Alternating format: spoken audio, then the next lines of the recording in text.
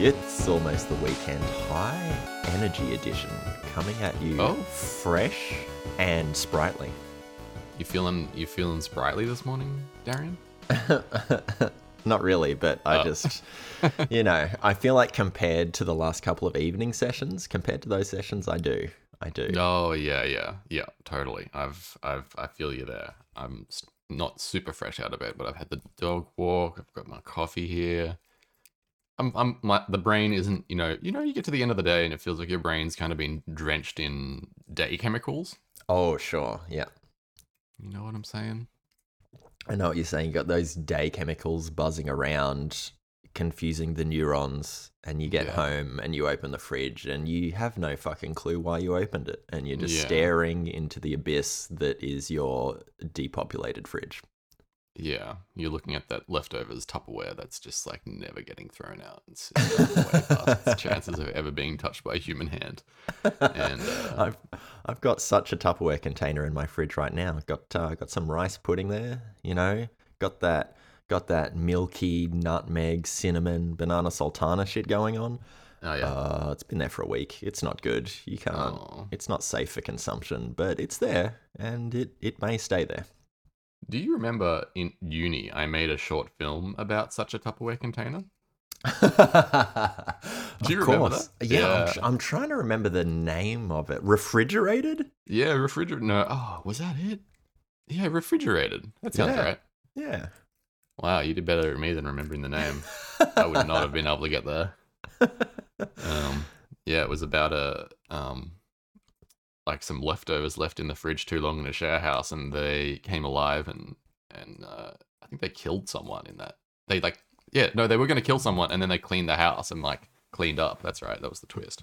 Oh my God. Yeah, no, I remember working on that. And like, I don't know if you have this, but like rumination anxiety 101, I've just got a bunch of like core memories that harass me while I'm trying to get to sleep, or like have a shower or do something mundane, enjoy my own life. But my brain is like, nah, not today. Nah, man, not today. And one of those core memories is working with you on the audio, and I'd left the mic on when I went to show you something, and the feedback was extreme.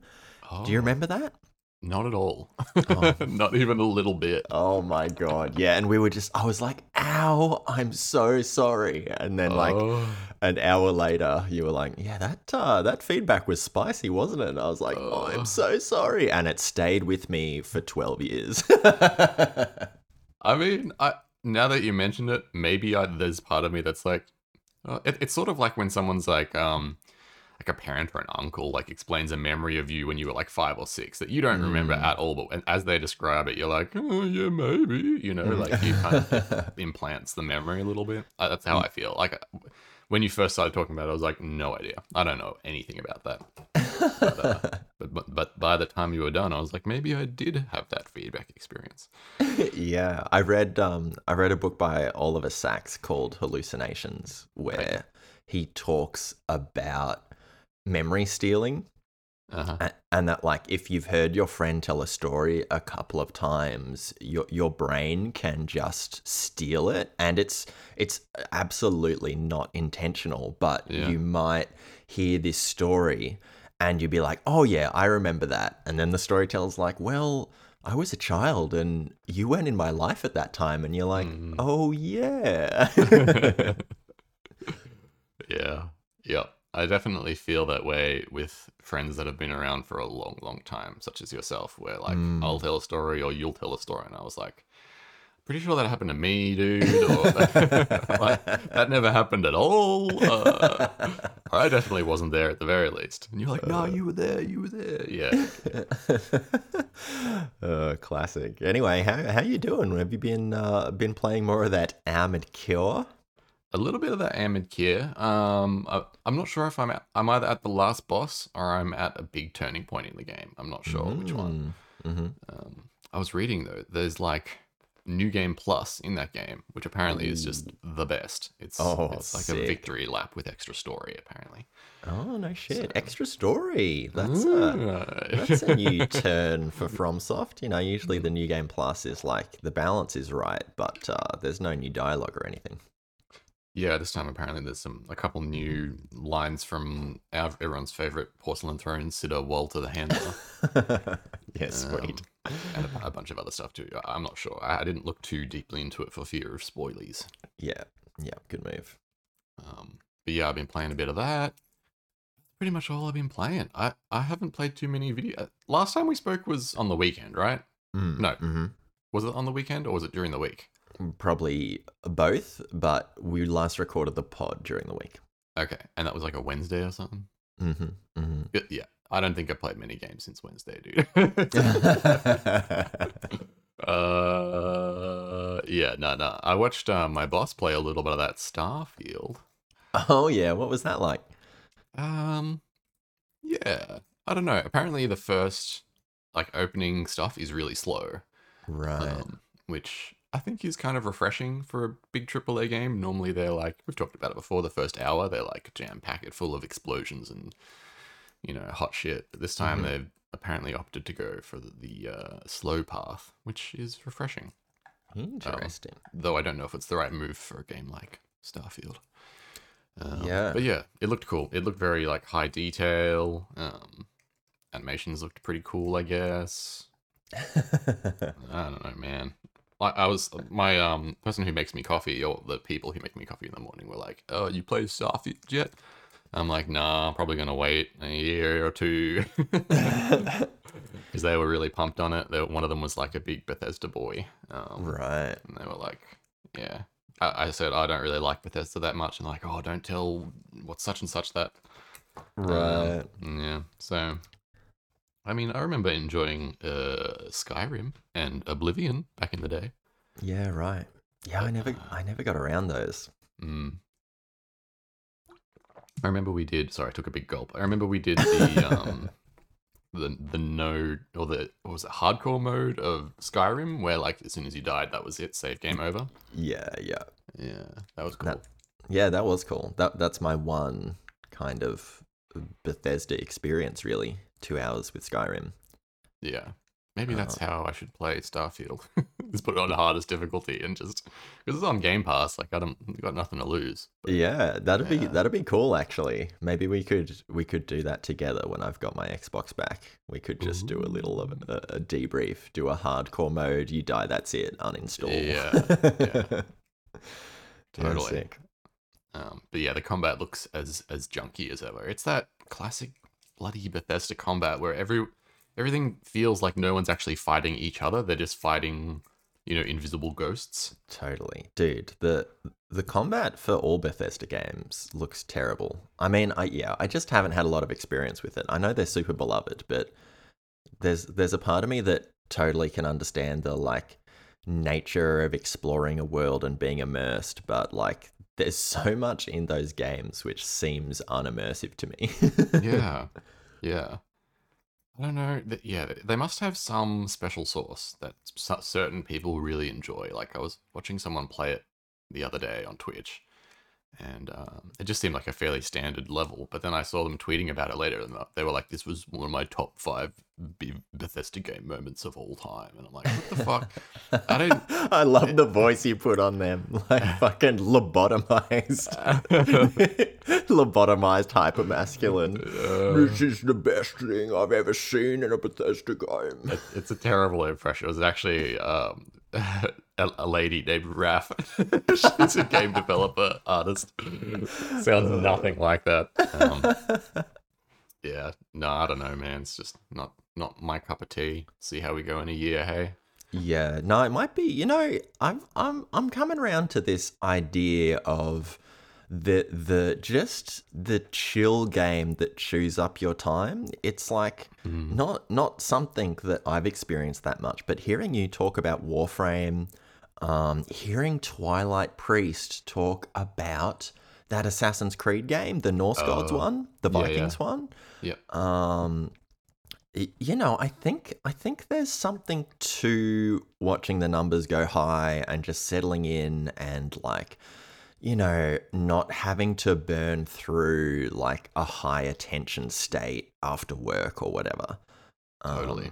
And so I think maybe that's the secret sauce to Bethesda games is like they don't actually ask that much from you, and maybe that's enough. Like maybe that's enough. And so like I think for me I'm just like way more into games that really like require your attention and need problem solving and that kind of thing. And like I relax with movies, but I think if you're just staying in the video game realm, then you would totally want to shake that up and have these games where you sink 180 hours and you're like, there's a lot of good to be found in an experience like that. So shout out if you like those Bethesda. I mean, what do you even call that game? Like an open world time sucker? Time sucker sounds good. In Joe, other news, where were you just then? somewhere else. Time I shifted sucker. Dimensions. Sounds good. I didn't really know. I feel like you kind of got it. In other news, though, I did go out last night. I went out to the Hamer Hall to see an event called the Indie Symphony Sitcho? Indie Symphony, yeah. And it was a mixture of a bunch of indie games. The first half was like overseas indie games in general, and then there was the second half, which was a focus on Australian indie games. Sick. Got that Hollow Knight up there for sure.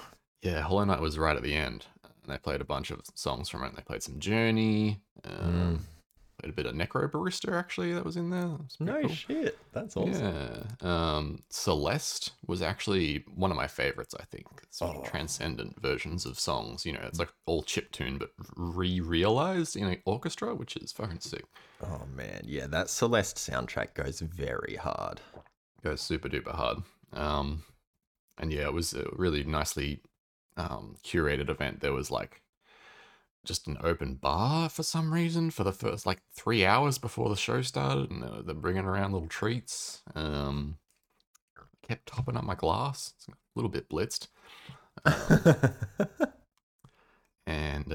yeah, the show was great, and I went with a bunch of people from work, and yeah, it was a good time.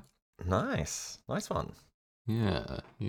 How about you? What have you been doing? What have you been playing? What's been going on? Bro, speaking of open world trash heaps. I mean, no, open world time suckers. I started playing Cyberpunk 2077. What?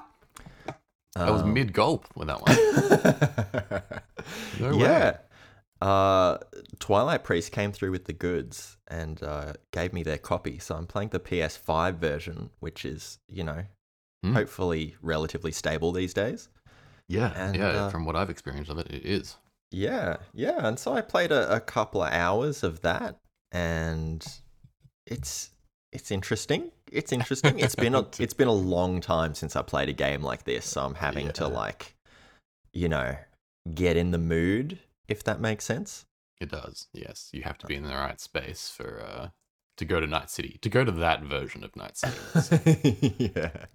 Yeah. But again, just holy shit, the PS5 controller coming in hot. It feels so good. Like the gunplay in that game is just incredible because of the controller. Yeah, they do like all the reactive trigger stuff, right, for the different versions of guns. Like the shotguns have like a harder pull, and the cars react as they change up and down gears. Yeah, it's very slick. It's so cool. I feel like every time I play a game on this PS5 and the controller knocks it out of the park, I've got to bring it up just because I feel like I didn't know this, and it's one of those, like, it just feels next gen. It feels like that's an aspect of the console that should be moving units, and like before I picked up a controller, I didn't really know about it.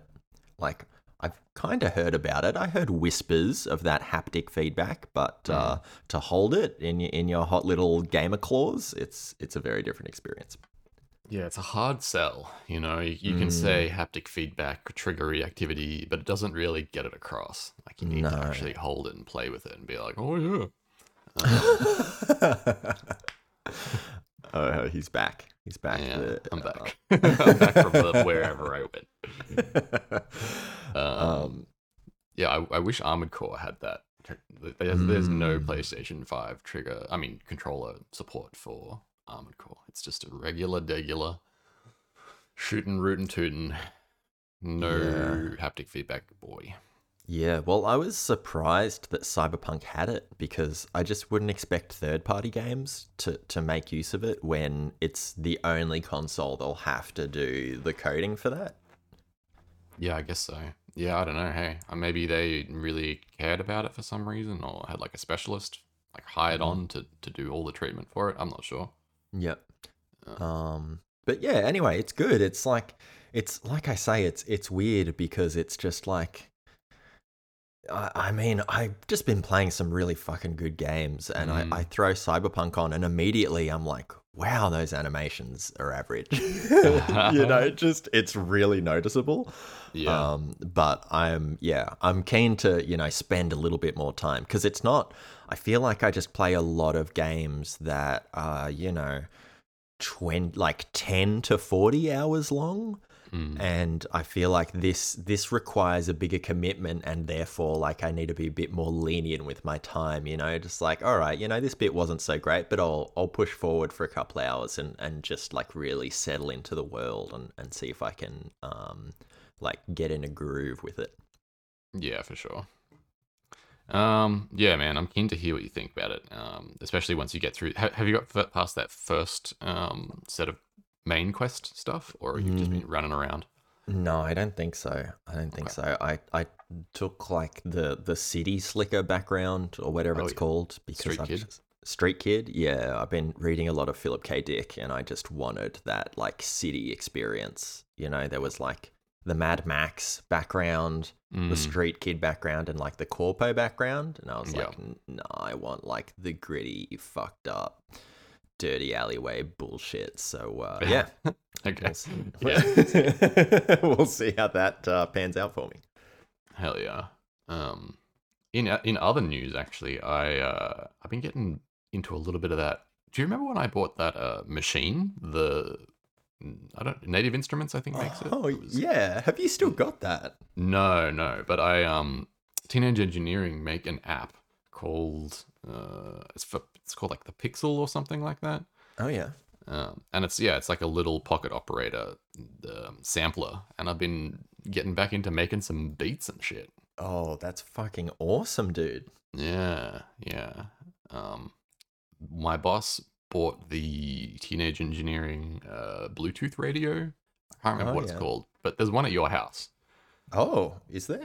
Yeah, I noticed it on the shelf. Right. J&J have one. It's like I think they had a yellow one, or maybe it was a white one. I can't remember what color it was, but anyway, Johnny bought one and had it in the office, and I was playing around with it. And I was like, "This is fucking sick," and I think it sort of sparked the bug in me, because it's not just like a Bluetooth radio. It's got like, you can record sections of the audio that's playing through it and like rewind and play it back, and then it's got like this weird radio where it like strings out the sound into these long, weird, what would you call it? When you slow music right down, like really, really slow. It sort of sounds like whales singing to each other. It's sort of like that. Yeah, for sure. It's got a mode with that on it. It was just a real fun time. You can like rewind. There's like a little knob on top to like DJ style rewind radio or whatever. You can take samples from it. Wow. Plug it into other stuff. Wow. That's fucking cool. Yeah. So anyway, I just thought I'd shout that out because I've been having a bit of fun. Johnny posted a video the other day of his kid when it was a baby, smacking its head into a filing cabinet. It wasn't a big hard smack or anything, but it made the most perfect noise, and I was like, I'm gonna make a beat out of that. So I did. That's fucking sick. Yeah. Awesome. So do you want some chicken, or you got any other bits for me before we get into some news? No, I've just been smashing Slay the Spire, so hit me with that chicken. All right, cool. I should get back into Slay the Spire. Bro, everyone after this episode is going to get back into Slay the Spire. All right, now hit me. You feeling it? Hit me with that news. All right. There's a cosmic shift. Slay the Spire is coming back. So, first piece of news. Did you ever hear of the game called Only Up? Only Up? No, I don't think so. So this was a bit of a Bennett Foddy-like getting over it style game where you played, but it was in full 3D and it was very like Unreal Engine-y. Okay. You played this dude climbing up all of these sort of objects to get up to the top of the space, I guess. I don't really know where it finished, but it was pretty high. Mm-hmm. And it sort of hit this weird nerve with streamers and it became very popular. Oh, sick. Yeah. However, it hit a bit of controversy because a lot of the assets, this extremely asset heavy game, a lot of the assets were just like ripped straight from Unreal Store. And so that's a bit of a no-no when it comes to like releasing a game, a paid product on Steam. Yeah, you can't just like have assets that you, it's like a Unity asset flip game. Right. So it's not that they've like bought these assets from the store to use them in their game. It's like they've stolen them. I think it would be, I don't know if they actually stole any of them, but it's still a bit of a no-no to have them, unchanged, just hanging out in your game. Right. Okay. Yeah. So yeah, there was a bit of that, and then I think the news here is like the dev removed the game from Steam, saying that he needs time for peace of mind and healing. So I don't really know what's going on there, but I just thought that was an interesting thing for a developer to say after removing their game from Steam. After it being so popular, you'd think they'd just put it up for free if they were getting, kickback about, sort of reselling asset flip stuff. Yeah. So anyway, peace of mind and healing to him. It reminds me of the Flappy Bird situation. Yeah. Where that Vietnamese dev was like, Jesus fucking Christ, I'm making 50,000 US a day. Yeah. I am disappearing now. Goodbye. Yeah. And took Flappy Bird with him. Yeah. It's such a strange thing. It's like, I'm making $1 million a week. All right, bye. That's enough of that. Yeah. Some conspiracy theories probably exist for that. Oh, I'm sure they do. Second piece of news, and I don't really think this is news, but I just thought it was an interesting take. A lot of people are saying that Starfield takes about 12 hours before it gets good, quote unquote. Oh boy. That's the old, it gets better after the third season. Yeah.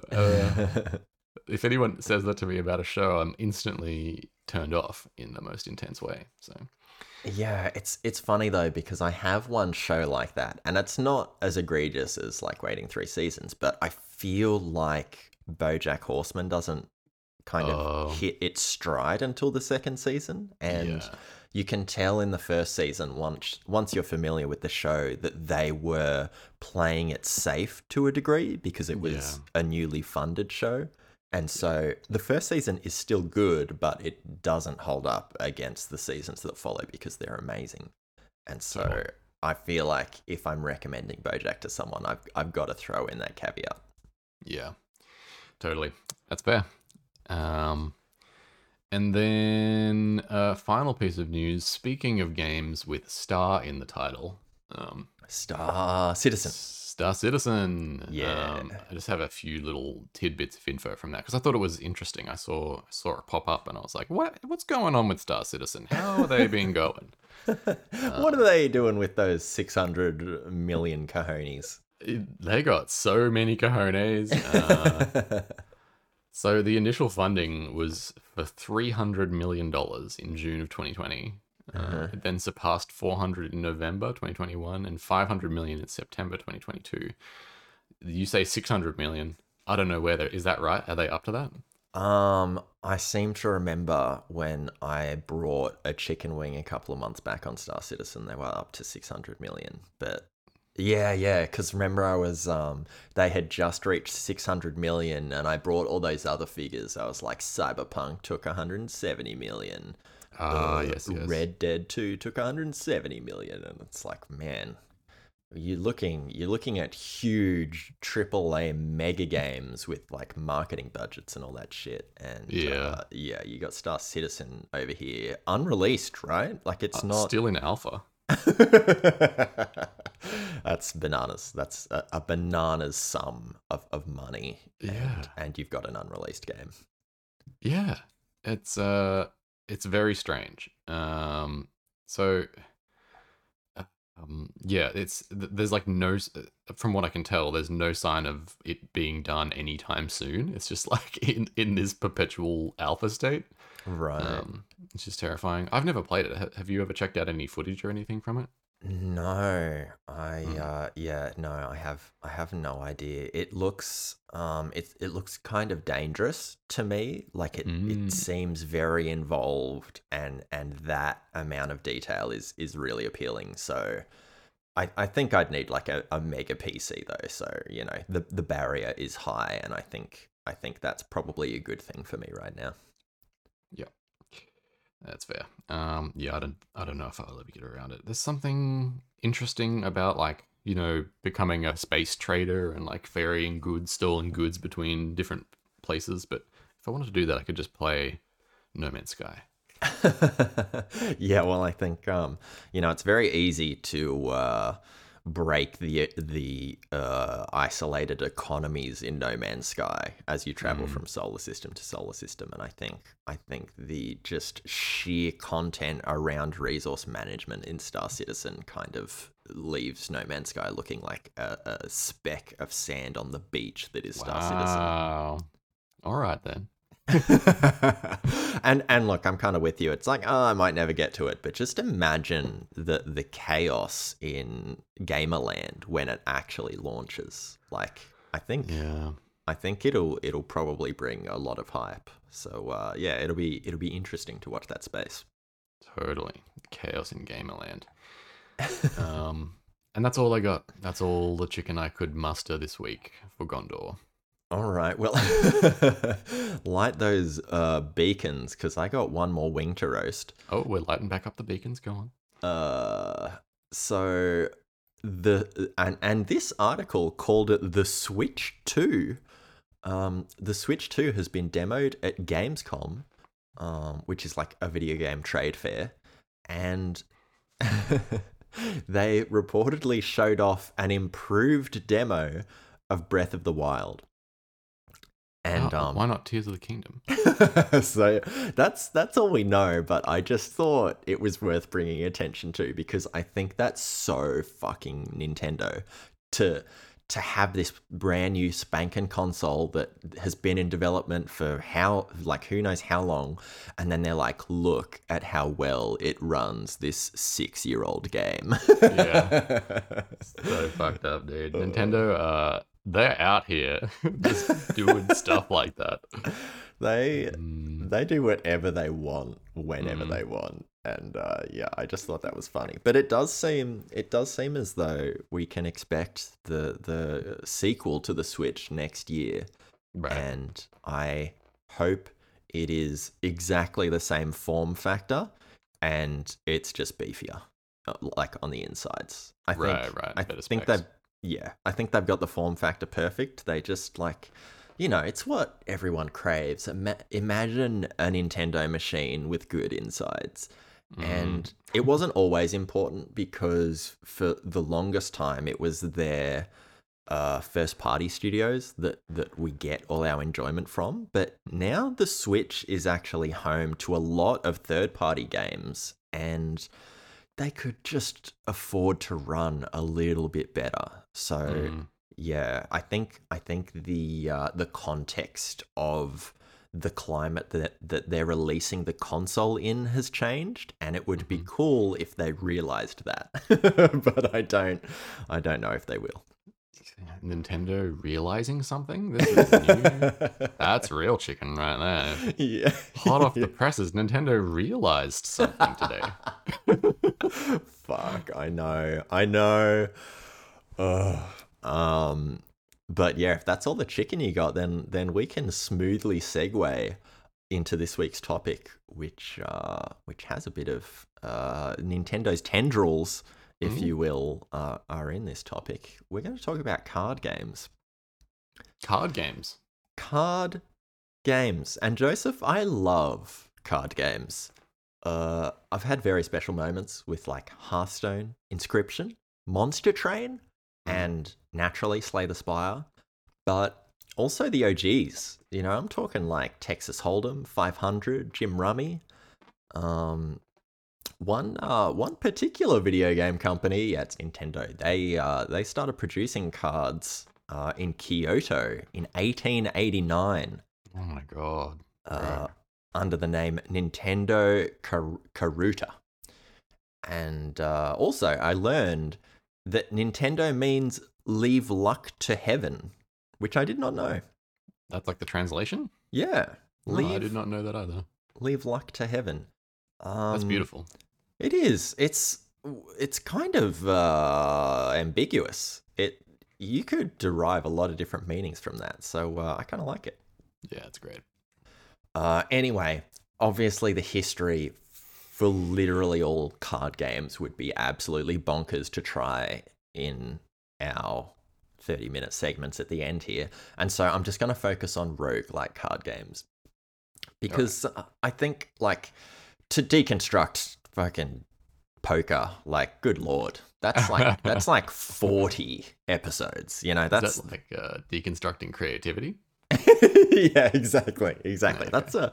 That's a long and arduous journey to go down that road. So I think the question that we'll try to answer in this episode is, why is Slay the Spire so good? And so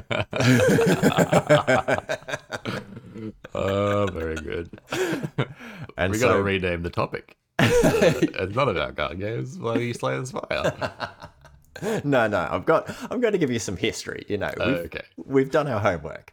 But this whole roguelike card game situation is a lot fresher than you might think. So the first roguelike card game was released less than 10 years ago. But before we get into that, I just wanna unload some Magic: The Gathering stuff onto you. Oh hell yeah! Hit me with those weird gathering stats. Yeah, so I mean, it's been a physical card game for a very long time, but I'm talking about 1997. We got Magic: The Gathering, the video game, and oh my goodness, this game has that archaic 90s PC video game aesthetic. Like, the UI is nightmare fuel. It screams Mega Nerd. If you've played this game, you're a Mega Nerd. Even if you haven't played games for the last 20 years, the fact that you played Magic: The Gathering, the video game, makes you a Mega Nerd forever. I mean, I don't know how to describe it to you. I'll send you a video, because it's bananas. The sounds, Joseph. My God, there's no music. It's just delayed magic sounds over and over again. It's insane. It feels like a fever dream. I love it. I can't wait to see this video.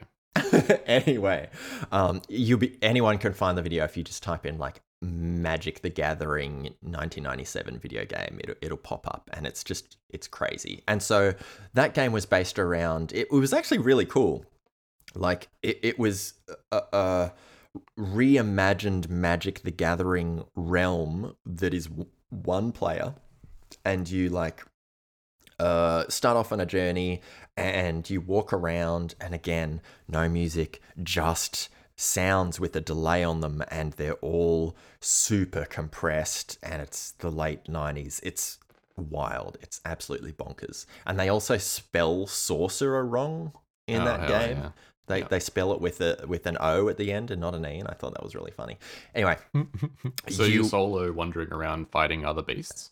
Yeah, and it has roguelike elements to it. So you might come across a cave, and it's not very nuanced. You come across the cave, and you get a bit of text that says, this chimera is guarding powerful magic. Do you engage combat? And so you can choose to fight Chimera to obviously get some magic cards or whatever, or you can choose to ignore and go to the next thing.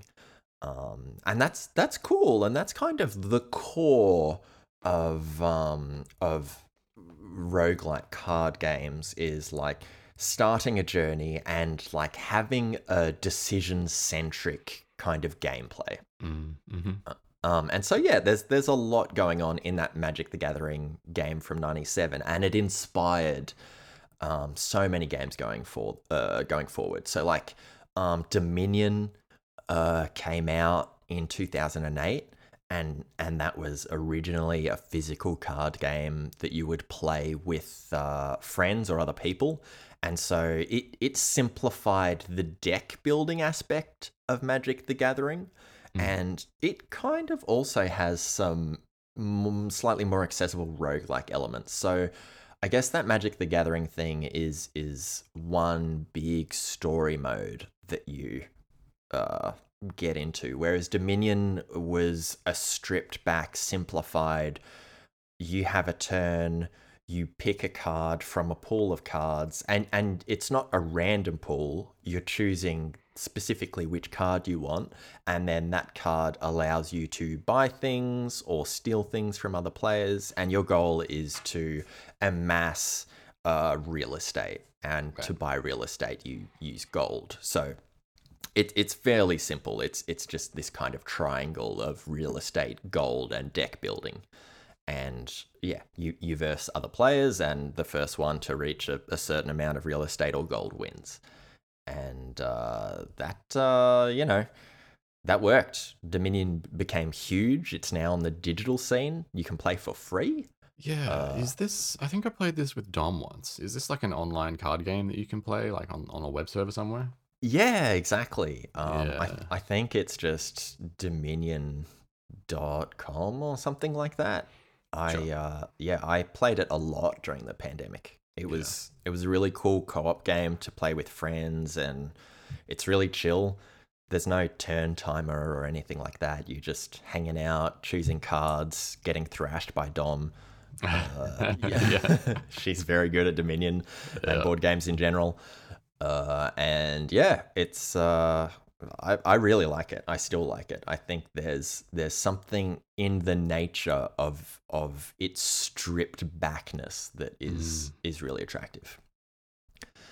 Then we jump forward. We got developer Peter Whalen releasing a mobile game called Dream Quest in 2014. Coincidentally, the same year that Hearthstone left beta. Oh. And this I know, dude. And and this is the first true roguelike card game. 100% roguelike, baby. Yeah, so inspired by Magic the Gathering, and it's basically taken the core of Magic the Gathering, so going on that journey and making decisions, but it's pretty much imprinted the original Rogue Dungeons of Doom UI over the top. Oh, wow. So rather than these painted visages that you'd see, so like with that Chimera at the cave example, there'd be some digital art of a Chimera out the front of a cave, and then the text would appear. But this Dream Quest was more like Rogue Dungeons of Dooms, where it's just like a bunch of squares which like show the dungeon, and every dungeon is random, and then there are a bunch of enemies or chests or what have you populating each of the squares. Got it. And this game looks, it kind of, I don't know how to describe it again. It's so weird looking at like the first in a genre. All the art in this game is done in MS Paint. Wow. And so there's a certain charm, but it's very dated. What was the name of the game again? Dream Quest in 2014. It was a mobile game, and you're like a stick figure on one of the squares, and you move around and interact, and you deck build. You engage in combat, and you have attack cards and block cards. So all that stuff is there. And yeah, I couldn't find much information on it because despite it being the first roguelike card game, it definitely doesn't seem like it was by any means a very popular game. When I found a video that was kind of running through the game, it was from someone who had 200 subscribers.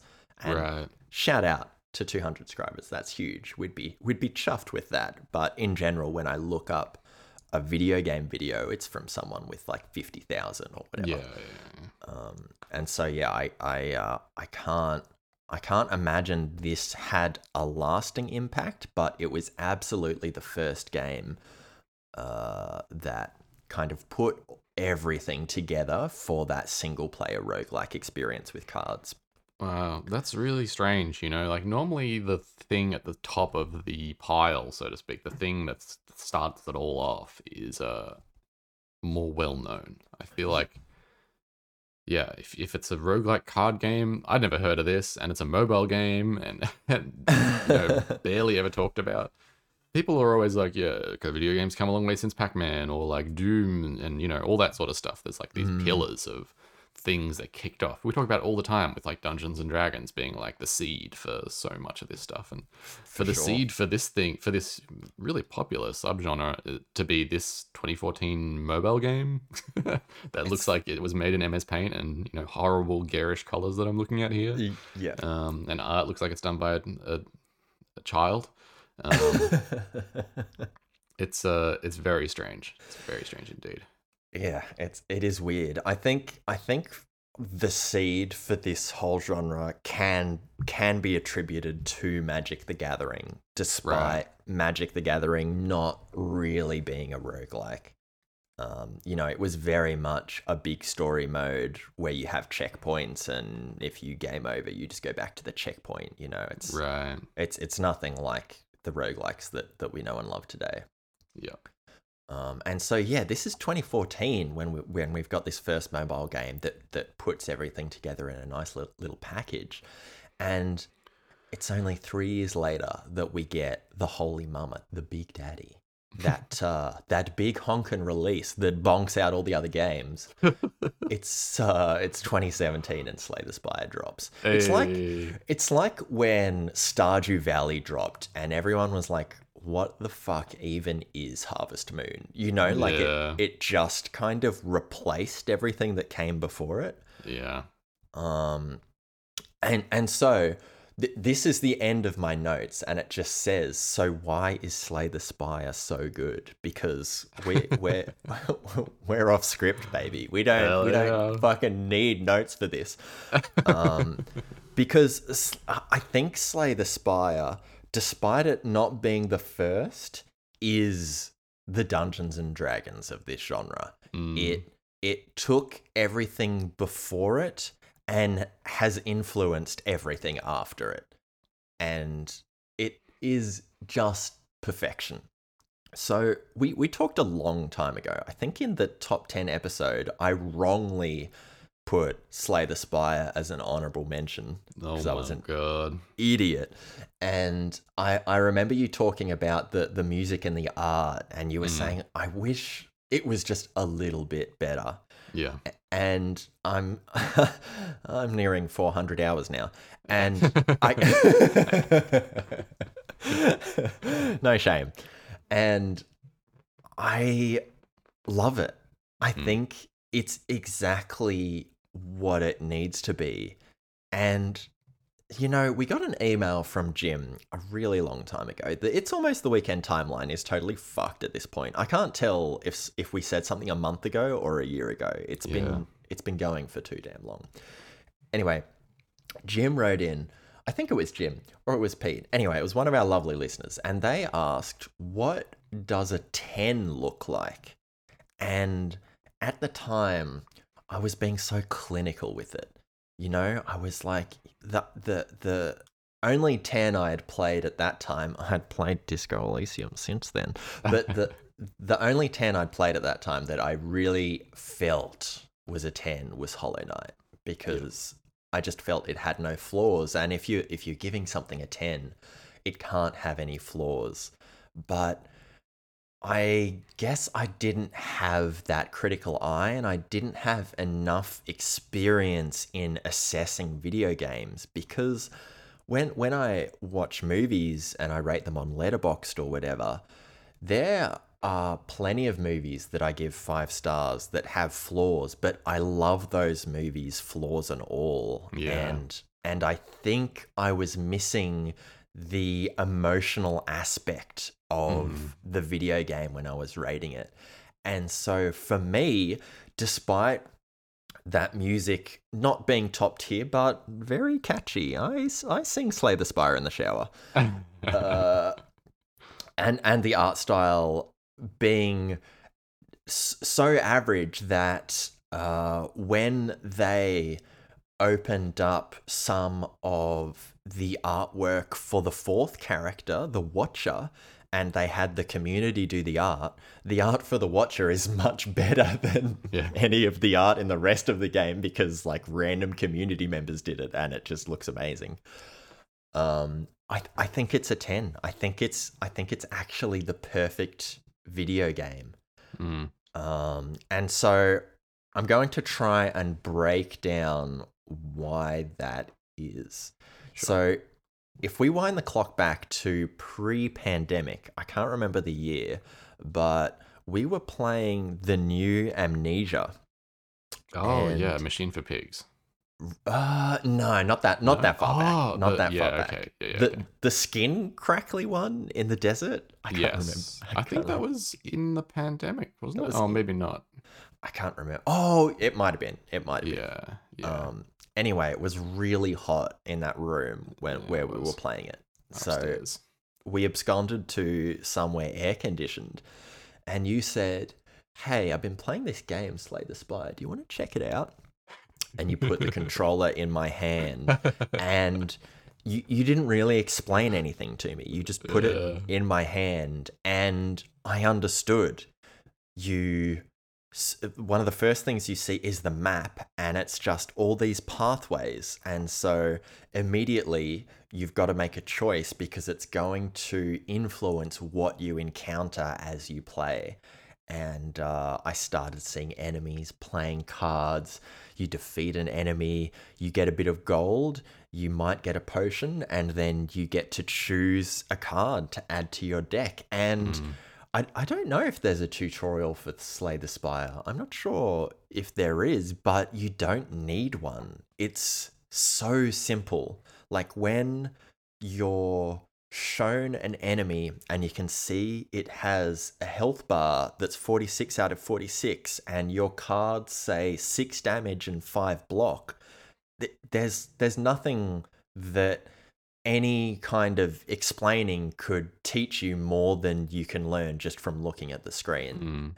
And I mean, we've realized how passionate I am about tutorials and learning about a game, but I just think to be able to start with that kind of simplicity and end up where Slay the Spire ends up is bananas. It's insane because the game can become so complicated. So the things that influence its complexity is pretty much what you see in every other roguelike, especially card game roguelikes. So you've got artifacts, which are extremely powerful, unique things that will influence how much damage you do, how much damage you take, and then it'll have all these really cool obscure ones that might grant you a status that does something specific. And so those first few runs, like, you might feel completely lost, but you're just going to learn by playing. Yeah. And because of the simplicity, every card tells you what it does, every artifact tells you what it does, and it's enough. And I wanted to know if that was your experience, because I love a roguelike. I really get behind it, and because they share so many traits, it doesn't really take a lot to jump from one to the other. Like, I did that Slay the Spire run at your place, and I think I died somewhere in Act 2. And then when I got home, I bought it, and I beat it like 3 times in a row straight away. And Yeah. and so I wanted to know, when you started playing, like, did you feel that it was doing a good job of teaching you the rules? I definitely didn't beat it 3 times in a row straight away after my first run. I think you have a knack for that sort of thinking when it comes to these games. I think you are right. The game does a really, really good job of just showing you what the rules are and letting you experiment with them. You know, like if the enemy says it's going to attack and you don't play a block card and you only play a card that's going to deal half of their damage, you know, that plays out right in front of your eyes. And you're like, oh, I should have put a block card. I'll do that next time. And Right. it's just like the series of I'll do it next times that until you are proficient, right? Right. And I think that's probably the best way to teach a player in a game like that. Like even in a Hollow Knight, like we talked about it ages ago. But when you get the new ability in Hollow Knight, it'll immediately teach you how to use it just because of the way the level is designed. As soon as you get the ability, which is like Right. we talk about graceful design. I think that's kind of like epitomized in Hollow Knight and in games like Slay the Spire. Yep. Where you in some cases you can't even leave the room that you got the ability in until you use the ability correctly. Like that's kind of Right. yeah. Yep. And yeah, same thing with Slay the Spire. Like you know, until you grasp how to use artifacts and how to synergize cards with other cards and abilities and all that sort of stuff, you sort of are hard locked at certain points. Like that game does a really good job of like by the second boss, you're like, a lot of people will, myself included, bump up against that second act boss and just be like, there's no way. And then it forces you to think, what am I actually doing wrong? How do I get around this? And yeah, you do. It's sort of a similar thing in Armored Core, and it's a similar thing in Hollow Knight. I remember I was fighting those two, I can't remember the name of them, sort of like an Ornstein and Smo situation, where like the game, all the Souls games do this, like they have a point where you are skill checked. You're like, you can sort of get by spamming dodge and spamming attack until you get to this boss battle, and you realize that there's actually something going on here, and you need to learn it in order to go on. I think that's second act boss in Slay the Spire, and it's Ornstein and Smo in Dark Souls, and it's those two bosses for me in Hollow Knight. Yep. And so, yeah, I don't really remember what you asked me, but I feel like that answers it in some way. Yeah. I was basically asking you if you felt Slay the Spire did a good job of teaching you how to play the game. Yeah, I think fundamentally it does the same thing that all of those games do, is teach you to play it through experience, which I think is a good way to do it. Right, yeah. We may have to fade the music in just because we've got some visitors and I've left the door open. Oh my God.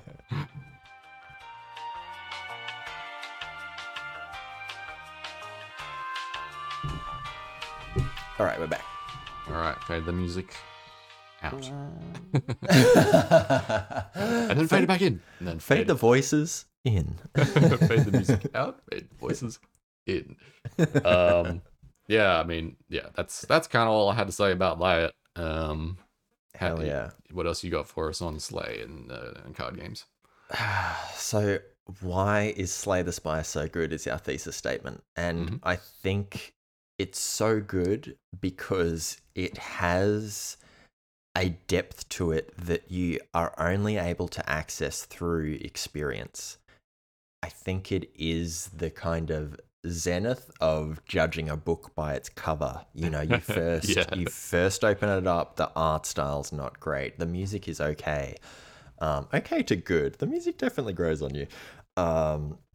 And you play, like, you have to unlock the classes by beating the game, I think. Or maybe that's not true. Maybe you don't have to see the credits to unlock the next class. I can't really remember how you unlock them. Anyway, you progress through, and the class you start with is the Ironclad, which is like very simple, very generous in the starting relic, which each class has. The Ironclad starting relic heals you a little bit after each battle, and healing is a real boon in Slay the Spire. It's not super common, and you'll learn over time to use your health as a resource, and that becomes really important as the difficulty increases. So, one of the main reasons why it's got this staying power is because every time you see the credits roll, you unlock a new difficulty. Oh. And there are 20 difficulties to unlock Oh my god. for every character. And so, and it gets hard. It gets very hard. You know, it starts off, you unlock Ascension 1, they're called Ascension, and you get more elites, which are tough hallway fights, Right. Yeah. on each of the maps. And then, you know, you go up a couple of levels, and every enemy has more strength. And then the elites get better moves, and then the bosses don't heal you when you beat them. And Oh my god. then the bosses are poor, so you don't get money when you beat them. Then you start the run damaged. Then you start the Oh run my damaged and cursed. And then it starts getting really real. And then you start like, you know, every enemy, elites and bosses included, gets even more strength and more defense. And then there are double bosses. And so you have to fight two bosses, and you don't heal afterwards. And it's just like, it is so incredible to me that the design philosophy that the developers have gone for is consistent at those first easy levels and at the kind of hardest difficulty levels in the game. Yeah. And I just, you know, you talk about graceful design. I think that's as graceful as it gets. Like, the game in the beginning is easy and accessible enough to teach you how to play without a tutorial. It just kind of gives you cards and artifacts and hallway fights, and off you go. And then as you increase the difficulty, it's up to you to learn. You know, I think after the first 10, 20 hours of playing the game and seeing how things unfold, I think it's either got you for a really long time, or you'll pass and move on because you've kind of have your fun. You can see what it's offering, but it's maybe not for you. Yeah. Yeah, it's amazing that the design philosophy, as you call it, powers, the lowliest of noobs, the wettest of faces that have strolled haphazardly in through the art style and managed to seat themselves at the table of seriousness that is Slay the Spire, and then that same philosophy is able to power them 120 hours in when they're fighting two bosses at once, and the sweat is pouring down the side of their forehead, and they begin to weep. That's really cool that it's able to do that. Yeah. Yeah. And it's at its core, it's just dealing cards, which is pretty amazing. I know. And I think when that's kind of what's really cool. We were talking about it before with like stripped backedness. I think when things are reduced to their like core elements, like card games are able to do for games like this, it really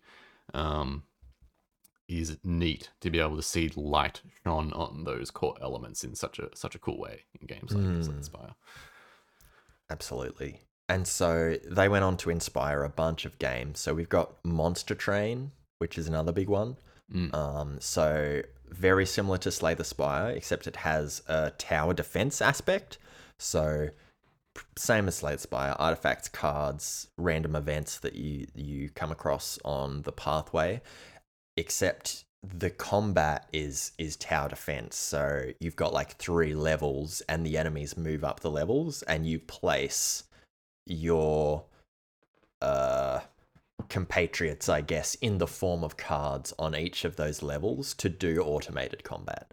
So it's slightly different and gives a nice spin on the Slay the Spire formula that, lets it stand out from the crowd, if that makes sense.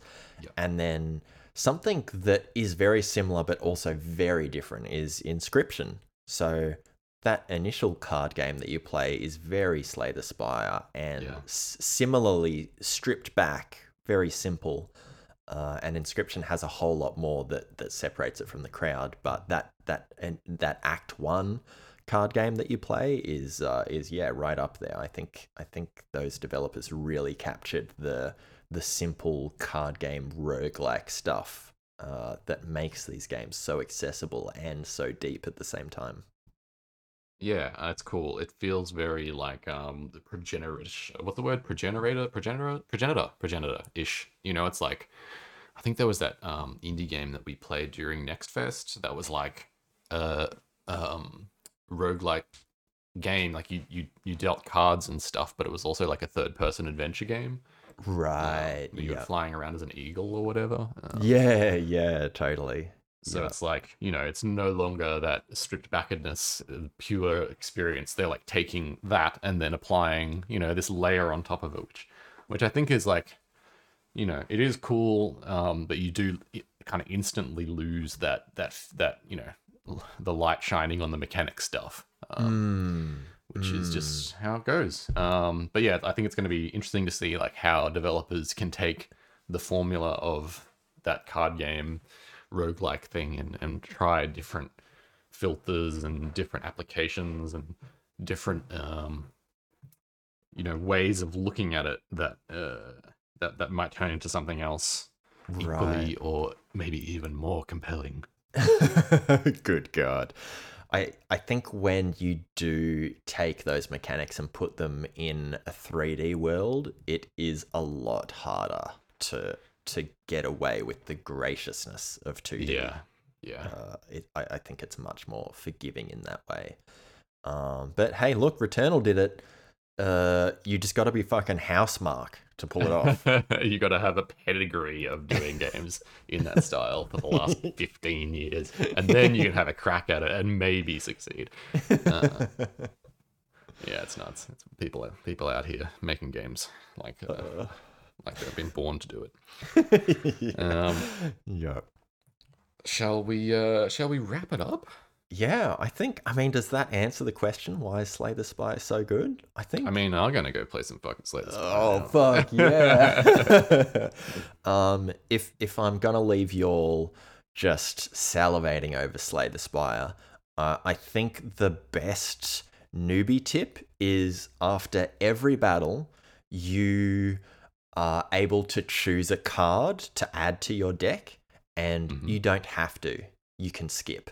And I think that's something a lot of beginners don't realize. So if you're fresh, you're going to play Slay the Spire, which runs perfectly on every platform, even the Nintendo Switch. It's incredibly optimized. It's the best game on the Nintendo Switch. No holds barred. But yeah, when you're in those fights, when you finish those fights, you don't have to take the card if you don't feel like it's a good addition to your deck. Slay the Spire is available on mobile as well. Yeah, if you've got that Apple Arcade, it's on there. There's a weird warning on the App Store for when I look at it on my Google Pixel. It's like, here it is, $14 or whatever, and then there's a red icon beneath it that says, recent data from similar devices show that this app may stop working on your device. Oh, never seen that warning in my life. Don't put that shit on Google Pixel. Yeah. I don't know why. It's a super powered device. Whatever. All right. Let's wrap her up. Put a little bow on it and go and everyone boot up your Switch and play some Slay the Spire, please. Hell yeah. All right. Well, we hope you all have a lovely weekend, and we'll catch you when it's almost the weekend again. Sounds good. Goodbye. Bye.